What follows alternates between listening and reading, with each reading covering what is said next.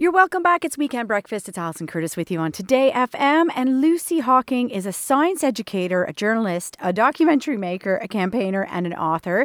A series of children's books that she wrote with her dad, Stephen Hawking, George's Secret Key to the Universe, was a global hit, selling over 400,000 books worldwide and counting, translated into 38 languages, and published in 43 countries. And continuing with her message on educating young people about science, she's just released a book that's been very popular in our household for the last number of weeks. Princess Olivia Investigates the Wrong Weather. Lucy, how are you? Good morning. Thank you for that. Thank you. I'm so happy to hear that Princess Olivia's investigation has that your household have enjoyed it. We really have. We really, really have. And I have to be honest now and say that, you know, my daughter Joan isn't the biggest reader, and this did definitely capture her. So I was happy by that. So thank you. Thank you. That's really important to me because I do try and write for young readers who might not naturally take to reading. You know, the whole point of what I do is to find a quirky and fun and completely unexpected angle on kind of an important topic, a scientific topic, or something that, you know, I think young readers want and need to know about, and engage them that way. So I'm super happy to hear that worked. So, Lucy, I mean, I've watched your TED Talk, and I definitely know of you. I knew of you before this. And I think something that's, really interesting is the story, if you don't mind telling us, about how you and your father, Stephen, realized that there was literally a black hole in children's literature and knowledge about how to get kids more interested in science and how to answer the questions for them. Well, that is actually quite a nice story because it really happened at one of my son's birthday parties when one of his friends just strolled up to my dad and said, Stephen, what would happen to me if I fell in a black hole? And my father said to him, you'd be turned into spaghetti. And all the kids clearly got it. They had understood something about black holes through something my father had said, which was amusing, engaging, but it was also relatable to the lives of a child because they all knew what spaghetti was. Mm-hmm. And I suddenly thought that's so interesting because they want to know the information. He's got the ability to take this vast, abstract, exotic phenomena of astrophysics and make it relatable to an 8-year-old boy. And I also thought this is a story. You know, the boy wants to know what would happen to him if he fell in a black hole. So it's kind of experiential. Mm. It's not asking for it to be discussed in a dry academic sense. It's asking us to do it through an adventure story. So then I thought, well, this is, somebody will have done this. They must have done this already. It seems so obvious.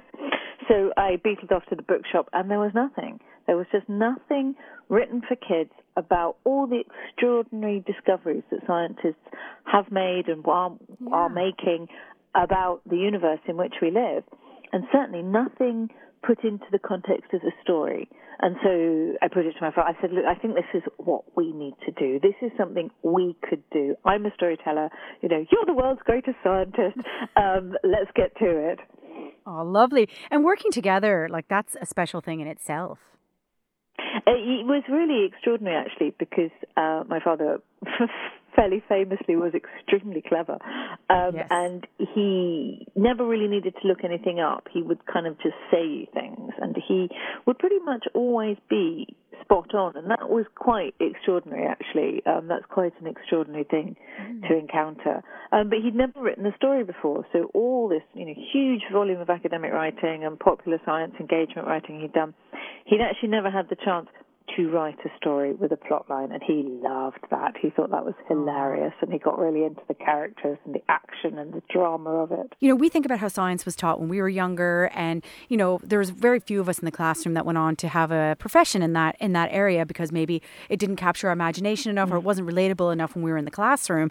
But you're really, passionate about making science engaging, exciting, entertaining, all these things. That's right. I really think it's so important to make science fun, to allow people to be silly, to kind of express it in a way that, professional scientists can see their career as an adventure, as a journey of wonder and discovery and thrill, and to take all those elements and make them available to young readers who otherwise may have this idea of science as distant, unapproachable, something that's nothing to do with them, somewhere they don't ever see themselves being. I mean, there is research that shows that kids who've never met a scientist, who don't have a scientist in the family, maybe parents don't know any scientists, will just not even consider the fact that they could be a scientist because they've got no frame of reference for it. And like the popular portrayals of scientists as kind of evil or weird or lonely, that doesn't really help because that creates a very strange kind of role modeling imagery. And certainly for girls, that's not something they're going to look at and think, oh, yes, that looks great. I'll go and be an evil genius and live by myself in a tower and do lots of smelly experiments. So it's trying to change that narrative around who is a scientist, what do they do, who can become a scientist, and kind of how do you get there? And I do think, though, and maybe you agree, hopefully you do, but I do think that in recent years, a lot of strides forward, particularly to get young girls interested in STEM, have taken place, across the world. And perhaps this is why your book attracted my daughter, so much, because it is like she is very hands-on and like would play with slime nonstop. And like we as parents hate slime. I know we do, but it is so good for children, as you know. Like we hate finding it dried on the sofa, but it's actually leading kids to, mix and experiment. I love that. That's going to be my takeaway quote for the day. I totally agree. So George's Secret Key to the Universe, the first book in that series, came out in 2006. And so I've been sort of doing this, all that time.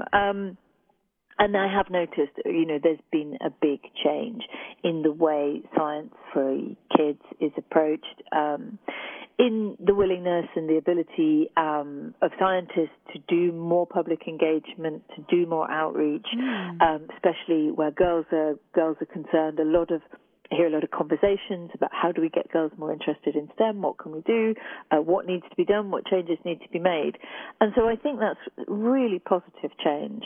And really kind of hats off to scientists who take the time to do public engagement and outreach because, these are really busy people who already have very serious and important jobs to do, and yet they are prepared to do that, and I think that's brilliant. Lucy, I'd say your father was so proud of you, that the fact that, you were able to have an extension of what his life was and put it to the public in a very palatable way.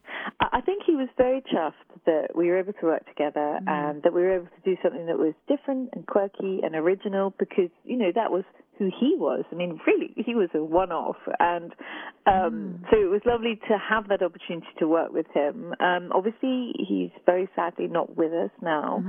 And I like to think that he would be very proud that I've continued in the public engagement with science through storytelling of my career, and that I'm looking at climate change-related issues with Princess Olivia Investigates the Wrong Weather, because he was very much a kind of early adopter of the need to raise awareness on climate change.